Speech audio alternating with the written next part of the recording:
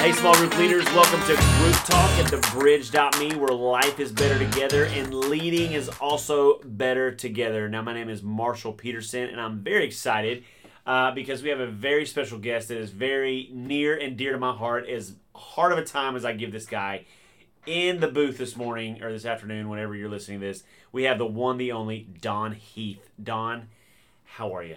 I'm doing great today, Marshall, and it's good to be with you. I'm just excited about what we may talk about today. That is the excitement indeed, because while I've given you a heads up on a few things, we may venture down a couple of other roads, which I think is fine.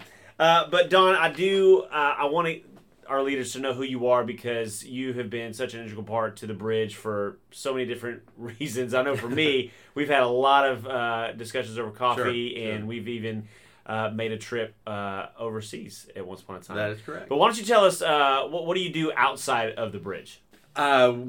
We have a business that provides care for elder adults in their homes primarily. Awesome. It's a franchise, been around for 12 years now. Yes. All right. Now, the first time I ever met you was in the hallway. I remember this specifically. It wasn't a big deal to you because you met a lot of people, but you're a big deal to me, okay? And I heard you were going on a little trip, and this little trip was to another country that I wanted to be a part of. Sure. Now, you take different trips throughout the year to different locations. Can you tell a bit about that? Sure. I lead an international mission humanitarian organization that goes to what I say the crazy places of the world. They are crazy. And I think that trip that you heard about, you wanted to go to Morocco, and yes, we used to do a lot of work in Morocco. We did, and that was an interesting trip, wasn't it? It was a lot of fun. It was a different trip that we had from design, and then we had a lot of interesting people on that particular trip. You know, I think the scripture that comes to mind was that Satan prohibited us from going to certain occasions. Just seems to pop up over and over when it came to that trip. But, no, Don, you have been at the Bridge for quite some time, and you have been involved in small group ministry for quite some time. How did you and Debbie, your wife, get started? Well, at our previous church, we had small groups, and then we made a commitment to be a partner here, to start coming to this church in 2004. Okay. I think in April of that year. And that fall is when Kenny came, and one of the big things that he was going to start was small groups. Yeah. And so we, just because it's kind of who we are, we wanted to become a part of a small group and help lead a small group. Yeah, and I love that. And you've led many groups. You've been in many groups. Different focuses of different groups, that's right. That type of thing. You've done couples groups. I'm sure you've done men's groups. You've done Starting Point from right. time to time. Right. We're starting a new group this semester with you kind of leading the charge with that. And that's why I love that you're here for this discussion, because I think a lot of group leaders would really benefit from a conversation just about discipleship and sure. what that looks like, because that was the last thing that Jesus said before he ascended into heaven. In Matthew 28, he says, Jesus came and spoke to them, saying, all authority has been given to me in heaven and on earth. Go therefore and make disciples of all the nations, baptizing in the name of the Father, Son, and the Holy Spirit. Making disciples, that is our mission. Sure. That is what we are geared to do. And so I would love to kind of look at that through the lens of small group leader. And before we even get going, how would you define discipleship? How would you, if someone's coming up to you saying, what does that even mean? What would you say to them? Well, I think if we looked, Googled or whatever, I think the definition of a disciple is a student or a follower of. Yeah. And there's many different types of disciples. I mean, from businesses, from education, ideologies, even in athletics, though we may not use disciple right. per se, yeah. but they've really looked at film, or they modeled their career, right. or they've done yeah. a different thing after a particular person. Yeah. Specifically then with the context that we're talking here, it would be someone that is, a disciple is one that's a student of or a follower of Jesus, trying to emulate and do life as Jesus himself would. Yeah.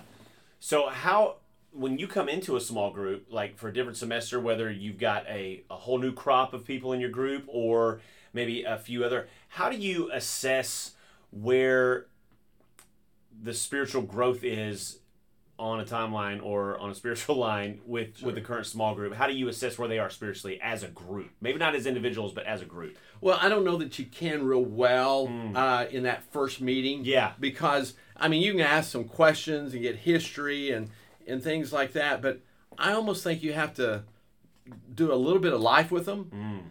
See how they react. There was a man that used to say, it's not how someone acts, but how they react. Yeah. And look at their conversation, what's important to you can just tell by what their conversation is about. Yeah.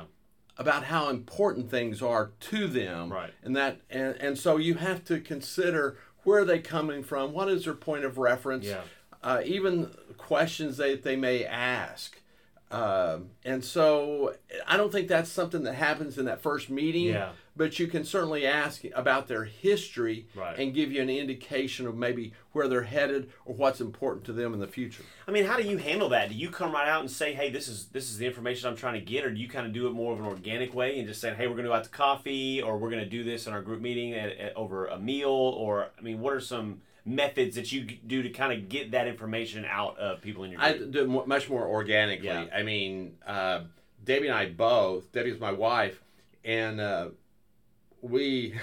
don't know that you can do life without, or do discipleship without food. But anyway, 100% agree. Or coffee or whatever. We can look at scripture and back it up with how Jesus did it. There we go. Yeah. And so not only in our group times, we're going out to eat dinner or lunch or something with different couples, or I may meet a couple of guys and do different things, or play golf or throw axes or whatever we may do. But you're just doing life with them outside the context of that weekly meeting, that allotted time. And then even in those allotted times, there's times that we are eating together there or doing something, and the conversation is not just about what we're studying or doing, but it's about life, and you can just discern what's important to people, that type of thing. Sure. So once you kind of gathered those data points for different people in your group, because I'm sure there have been groups where you've had some people who are memorizing the book of Romans, and then some people who are like, okay, I've heard of this Jesus guy, tell me more about him. Sure. When you've got just kind of a wide variety of people, especially when we throw up no perfect people allowed on the church door, how do you then gather that information and move forward? Like, what's your next step as far as Bible studies? I mean, is it through the book of the Bible? Is it a Right Now media study? What approach do you take at that point? Well, I think that's a hard thing as far as to knowing what direction to go. Like one night specifically, I remember one guy in our group said, "No, what is a quiet time?" Right. We take for granted certain things, references to certain things that for someone that's not been in church much or doesn't even have a relationship with God or things, we can't assume a whole lot. Yes, so that makes it really difficult if we have a lot of diversity in the the spiritual maturity of different people in the group. Yeah.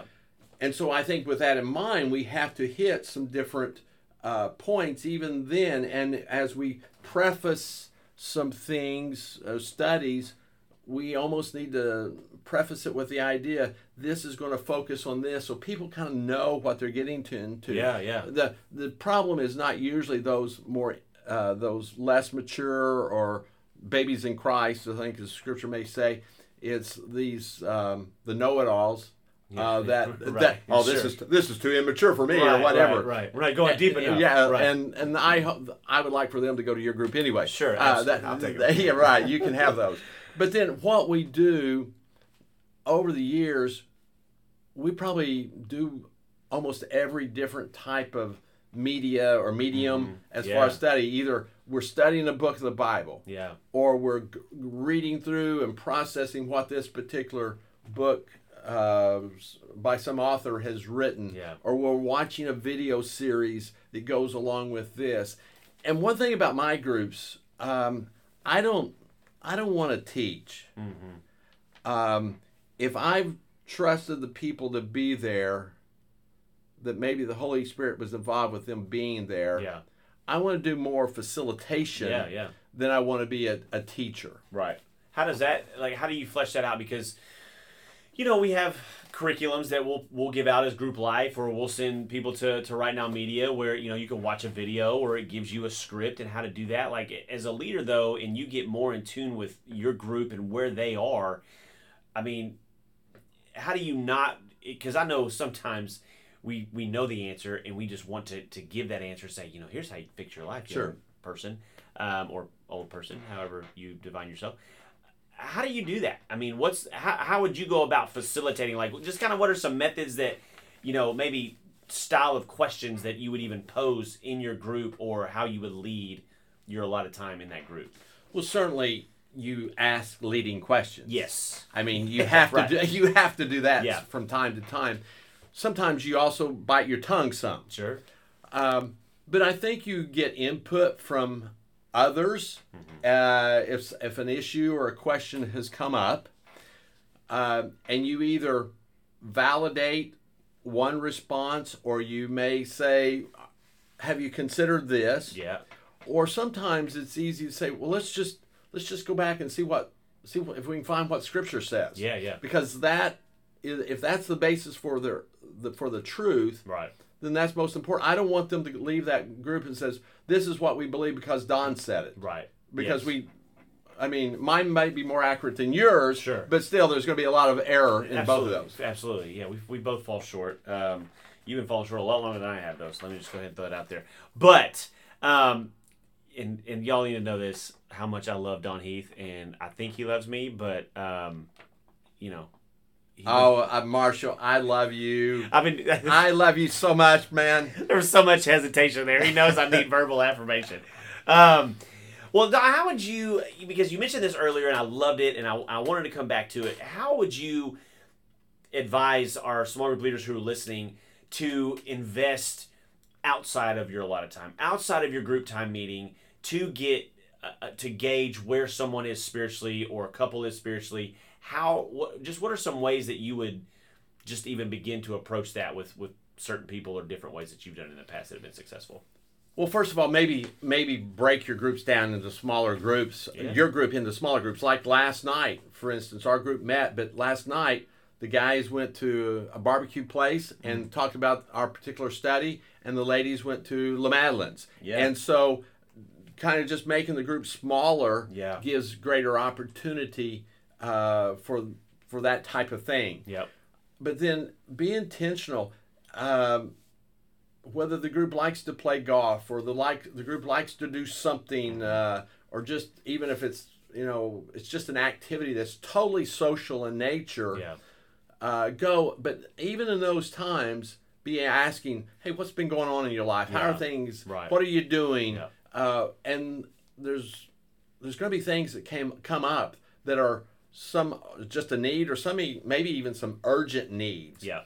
And asking how you can help and how you can process, Mm-hmm. but also watching how they're dealing with those particular things in their Right. life. Again, those reactions, how are they reacting Yeah. to life events? We all know it's not a matter of if something comes up, but just when. No doubt, especially in the day and age that we Oh, seem to sure, live in absolutely. today. I Yeah. mean, people are really concerned, like today, about gas prices and Yeah. and things like that. I mean, their financial income is being challenged a little Yeah. bit just by cost of going from point A to point B. How often do you incorporate scripture in those moments? I mean, is it every time that you're talking to someone, you've got a verse that you're doing? And I'm asking this because, I feel like the world and where it's going, there's so much quote unquote truth out there. I mean, how often do you incorporate outside of, obviously when we're meeting together, we talk about scripture. Do you try to encourage them to read scripture outside of the group where they're on their own, or you're still kind of doing it? We're able to do that digitally now. Like, how do you input scripture into someone's week that might be in your group? Well, that's a great question. As we end a lot of our group times at our home, usually have some things to say, hey, think about one of these some things. homework, sure. Some kind of homework, but Yeah. not really much Gotcha. homework. Yeah, but that's I a mean, bad word. be praying about this in your life, or, Yeah. or be asking God to show you this in your life, or do this. And then sometimes when we start the next week, not all the time, and it's not an accountability time necessarily, but sometimes we'll ask, hey, just curious, did God speak or do or respond, or what was happened from last week's study? Yeah. And so I think we need to do that, and that's a part of helping guide people down that road of discipleship or growing in the relationship with God, because they need to look and see how God's truth can come into their life 24/7, from that standpoint. Right. As I'm doing life with people, I think I refer the things in my life or to God on a reasonable amount of time. I'm probably not one that does a whole lot of scripture quoting. I do a whole lot of Don's paraphrase. Sure, yeah, that's usually the best kind. And said, hey, this is something that God encouraged me with, or showed me at this time, and he says this. I also I read a book years ago, How to Become the Contagious Christian, and it was about making transitions to God things, not quoting scripture or anything like that, but how do we bring life events and challenges to the filter of going that God filter, looking at it from God's perspective. Absolutely, that's a great word, and you've given us a lot of great words in this time, and you've encouraged us so much already. But I want to ask you, like, what's one more thing, one thing that you can encourage when it comes to discipleship of our small group leaders who are going to listen to this podcast? Like, what would you encourage / challenge them when it comes to their groups? Marshall, I've competed and ran for a long time, more years than you are owed. Okay. And over the last many years, I've focused more on distance events. Specifically, I do a lot of half marathons. But discipleship and looking at discipleship among the people that God's allowed us to have in our lives, it's certainly not a sprint event. No doubt. And sometimes we do not, what we do today, who knows when we might see some outcome of that, or how a life has changed. Life change does not, or life transformation does not happen overnight. Yeah. And sometimes it may even be after they are no longer in our group that we see God doing something, or them acting in that time. So I guess the biggest thing is, and this is hard, is not to be discouraged. Sure, that's great. Don't be discouraged if you don't see John or Susan tomorrow doing something totally different. If they lead out, start off with a string of cuss words, that's okay, from that standpoint. Sure. So I think that's the big key, is that it is a journey and it's a process, and just as God has worked in our own lives, and we can look back and how fast have I transformed, or how much have I changed? It's going to be the same in their lives, and that, I think that's the single biggest challenge of being a small group leader, is that we do this for 2 months or 3 months or 4 months. We want to see people more committed to our groups, and we want to see this result. We want them stepping up, willing to pray, and things like that. But if you look at it, you can see where Mike used to never pray in the group. And now he's praying. Right. And again, that's not necessarily a mark of discipleship, but that does show a boldness or change in his life. I think it's a big deal too. So anyway, those, you look for small things. That's great. But also look from a longer perspective. Well, that's a great reminder. And Don, I know how grateful I am for you. I know how grateful the Bridge is for you. And we are grateful for small group leaders as well. Yes. Thank you for all you're doing. You are in the grind, and you're not just sharing the truth of the gospel, but you are sharing your lives as well with those no perfect people who come to our church. But Don, thank you for being here today. Good to be here. We are so grateful for you. And leaders, we love you, and we are praying for you. And you guys have a great March 2022. Sounds great.